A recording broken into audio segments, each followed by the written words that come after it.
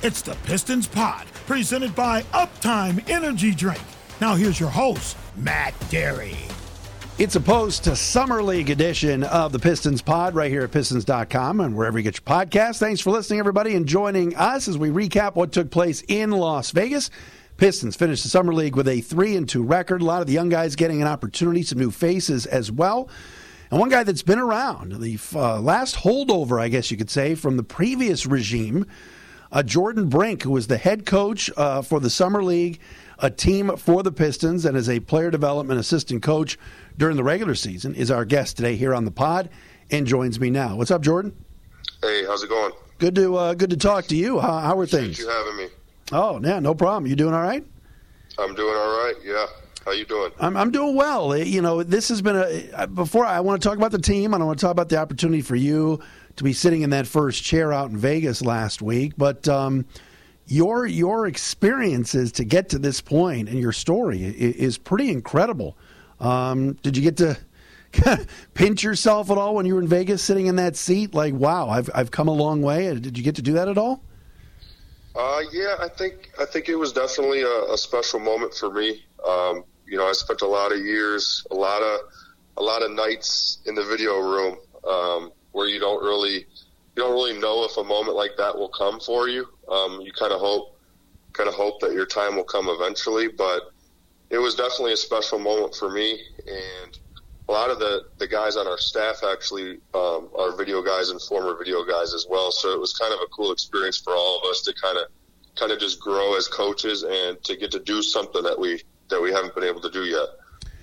Now, you played at Calvin, so you have experience playing. Do you find that many of these video coordinators, and obviously the best story is probably Eric Spoelstra, from video guy to NBA championship coach, but do you find that many of your video coordinator or even video intern brethren are not former players like yourself? You know what? Not so much as of late. Like in the past, in the last probably 5 years, most video guys are becoming former players. They really want guys that can assist on the floor for workouts. So a lot of the guys in this last most recent wave of video guys have played. I think before that, you kind of saw more of the non former player, live in the facility type, work ethic route. But nowadays, a lot of the video guys are former players that are trying to get, their foot in the door to coaching. How'd you do it? What was the secret to the sauce? What put you in this position? What do you think made you visible enough to the staff and to Troy and Dwayne and all these folks that you got tapped with a pretty big responsibility the last couple of weeks? That's a good question. For me, it's just, I think a big part of it is just keeping your head down and working, not needing, any publicity or anything. I think it's a lot of the younger kids now, that instant gratification part is a big piece of it because of like social media and all that. And my big thing has just been, putting my head down and working, and the right people will see that. And then also just, being available at all times. I think you always hear the quote, the best ability is availability. Yeah. And for being a video guy, it's true.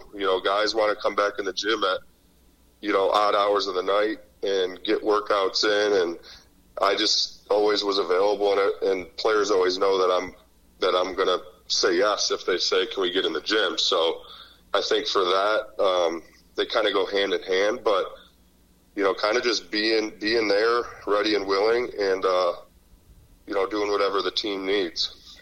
Jordan Brink with us, player development coach, assistant coach for the Pistons, and was the head coach for the Summer League team. We talked about the 3-2 record that the team had in their 5 games they played in Vegas. Finished up the campaign with a 102-86 win the other night against the Orlando Magic.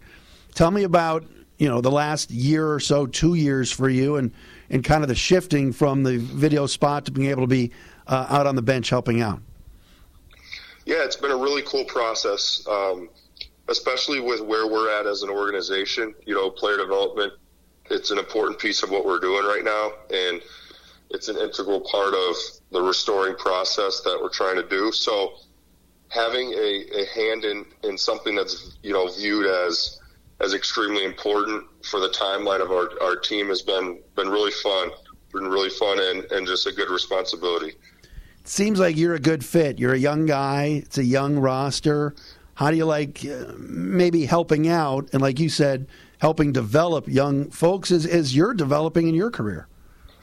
Yeah, I think it's a cool opportunity to grow as a coach while you're working with guys who are looking to grow as players. It's a cool opportunity for sure because there's plenty of times where I don't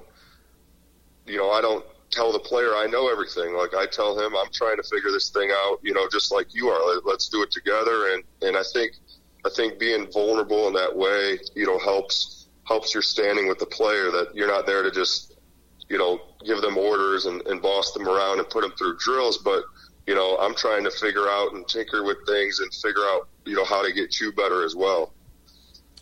Jordan Brink is a great story and part of this excellent Dwayne Casey Pistons coaching staff. He's with me today on the Pistons Pod. And we're brought to you by our friends at Uptime Energy Drink. Matt Derry with you. All right, Vegas. So you get out there, 5 games. How would you characterize the couple weeks there? Yeah, it was a really fun couple weeks. I thought we did what we were supposed to do. I thought we had some objectives to get out there, and I was proud of the way that the team came together in the course of, it's only 2 weeks, so you gotta get on the same page fast and try to get everyone acclimated with your terminology and playbook. So it's a really short experience, and it flies by because you're so busy. But I thought, I was proud of just what we accomplished out there. I would have loved to, got a couple more wins, but I think in the big picture, it was a successful trip. It's interesting. You go from the first game, which is like, Isaiah Stewart knocking out all these threes, and he's playing with Killian Hayes and Isaiah Livers and names that we recognize, Jaden Ivey. And then by the last game, it's Jules Bernard and Charlie Moore. You kind of had to adjust on the fly a little bit, didn't you? Yeah, for sure. And that's one of the great parts about Summer League is, for these new guys, it's a great lesson in, staying ready, being ready when your number's called. We knew at some point, everyone was probably going to get a pretty good opportunity to play and to showcase their skills. And, it's tough when you're a newcomer and you're used to playing 30 minutes at your college and being the go-to player, and then you don't get too much time your first couple games at Summer League, and it can mess with your head a little bit too. So I think that was a really good sign for those young guys of, look, like, I'm going to stay ready. I'm going to stay engaged on the bench. And when my number's called, I'm going to perform. That's a huge part of being a professional. Everybody wanted to see Jaden Ivey. Of course, when you draft a player and then a couple weeks later, Jordan, as you know, he's out there in his uniform and it gets everybody excited. And, the TV networks are kind of billing it as, Jaden Ivey's going up against, this player and that player, guys that were in his draft. How do you think he did? Obviously, the week was cut short with the ankle injury, but how did Jaden do in your mind? I thought he did excellent. I loved his energy towards him and his teammates. I loved that he was team first. Like he loved to get out in the break and push. I think you saw that he can get to the paint at an elite level and dish out to his teammates for open looks. And I think when you have a guy like him, as explosive and as athletic, that can get into the paint and do things at the rim, it makes everyone else's job easier. Things opened up for Jalen Duren. Things opened up for Isaiah Stewart, Isaiah Livers. So it makes everyone else's job easier when you got someone who can create advantages and is a willing passer like he is. How did you and the staff get that all acclimated? Jalen Duren, signed the contract a little bit late. You had to announce the trade and all these things, and it's not like in some other sports. There's a lot of paperwork and phone calls. And then Duren's out there, and he's catching lobs like on the first possession. It's like you guys worked your magic rather quickly, huh? Yeah, it was a tough task, especially for a guy as young as Jalen, being the youngest player in the draft. We didn't get to have camp with him, so we knew with him it's going to take some time, as it is with all our rookies. But he did an excellent job of just, being thrown into the fire and doing what he does. I mean, we tried to highlight some of the things that he does well, and I thought, starting out the game, getting him going would be, a nice little kickstart for him, get his nerves out and just get him back to, playing shape the best we can. But, he hadn't worked out with us. He wasn't in, playing shape. We were going to run him as long as we could. If we saw him get tired, we were going to pull him and just kind of take it possession at a time. So I thought he did excellent, and I think he showed, why we're so high on him. Defensively, how big of a factor can somebody like that be, just with size, rim protection? And I know that's something that Troy Weaver loved when they drafted him, right? Yeah, that was probably my biggest takeaway of his time out there, was just when he was on the floor, like, you felt it. You felt his presence, and teams weren't as willing to attack the rim.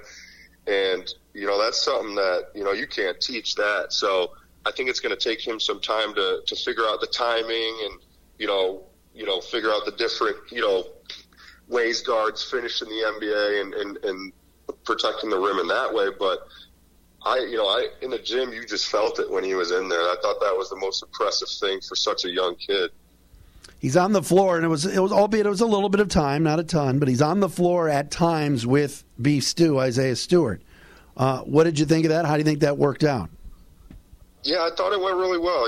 Isaiah's been working on his shot for a long time, and we believe in it, and he believes in it. And this was just that was one of the objectives for us, was to give him some minutes at the four, get him a little bit comfortable there, see how he felt, get him shots in the rhythm of the game. It's different. Game shots are different than shots at practice and spot shots. So it's a little different feel for him, and that was the objective, and he did a great job at it. He had some really big shots for us in those first two games, and I think it helped his confidence. But again, I mean, coaches and players alike, we've seen him do it time and time again, and it's a good shot for us. Yeah, no question about it. Jordan Brink with us. He was the Summer League head coach for the Pistons, player development coach for the organization. Isaiah Livers, I mentioned a little bit before, impressive with the shot. Obviously, last year was kind of a get back from rehab type of year, get your sea legs back under you type of season for Isaiah, both with the Pistons and the Crews. How would you assess his performance? I thought he had a really, really solid summer league. A lot of different coaches and personnel around the league commented to me on his just solidness, steadiness, ability to affect the game in different ways, being a team defender, using his voice, knocking down shots. He struggled the first game, but that's fine. Some games your shot's not going to fall, and I thought he actually impacted the game as much as anyone in the first game where he didn't shoot it well, and that's hard to do. And I thought it was excellent for the rookies and all the young guys on our bench to watch that, because a lot of times people think if you're not making shots, you should come out, or you're not helping us win. Well, he had a huge impact on winning, and he had an off night from three. So I really liked the way that he played, and I thought he showed what being a pro is from a aspect of, okay, my shot's not falling. How can I help my team win, and how do I provide value? You got a couple of two-way guys in Braxton Key and of course, Buddy Boeheim. They were getting an opportunity, and that's all you can ask for. But for two-way guys, what's sort of the message to them, and how do you think they did? Yeah, I mean, for them, it's just get more experience. Buddy being a rookie, Braxton's got some experience in the G League and the NBA level.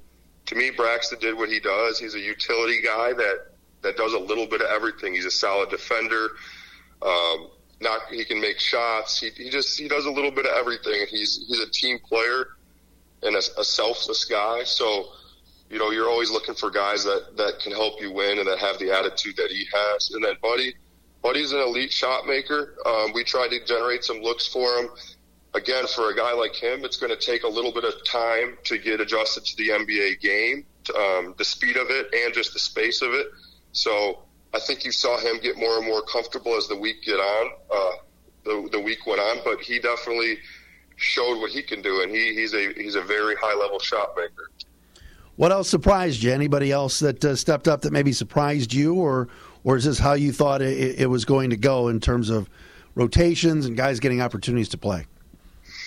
Yeah, I mean, I think you saw a little bit from all the young guys of what they can do. I thought it was just a really cool example of a guy like Charlie Moore that last game of, he didn't really play at the start, got a little bit more minutes, but didn't really play to his level.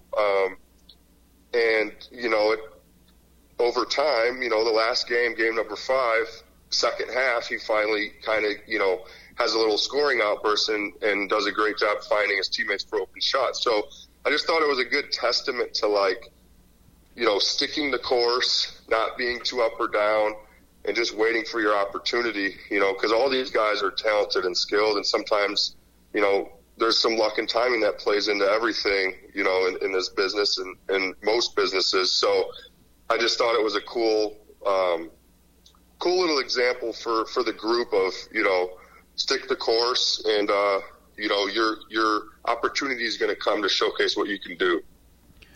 Jordan, most important question, how do you think you did? Did you have any Vince Lombardi speeches? Were you ready to get it? What about did you ever think about, I got to get a tee here. I got to throw a chair. I got to do something crazy. I don't know. I think I only lost it. I think I only lost it once in a huddle. But I think it was needed.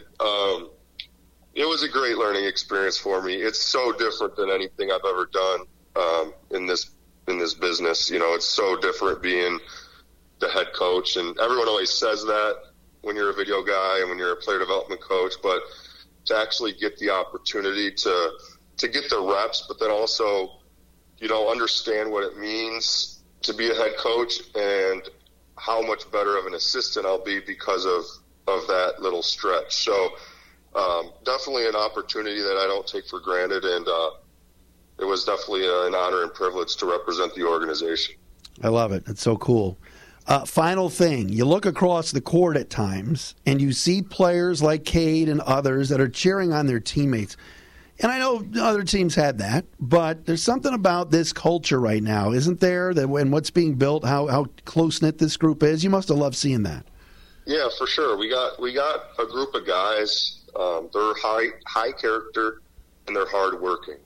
We don't have, guys that are out for their own.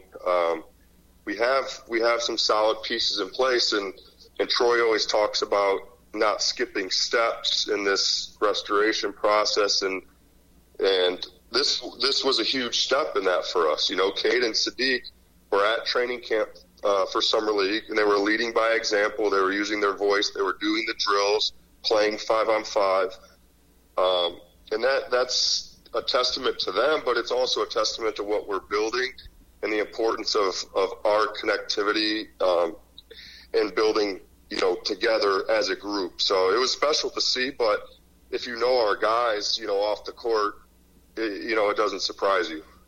It's cool, but hey, Sadiq was there. I thought they, you can't get him out of the gym. It's incredible. I know they told him, hey, go get a hobby, and he's climbing mountains and all these things, but being around his teammates, that's what he loves. It's really cool, isn't it? Yeah, no, Sadiq's a gym rat. He's one of those guys that, he'll call you late night, I want to get in the gym. I've gone to the gym with him straight from the plane after a road trip at 2 a.m.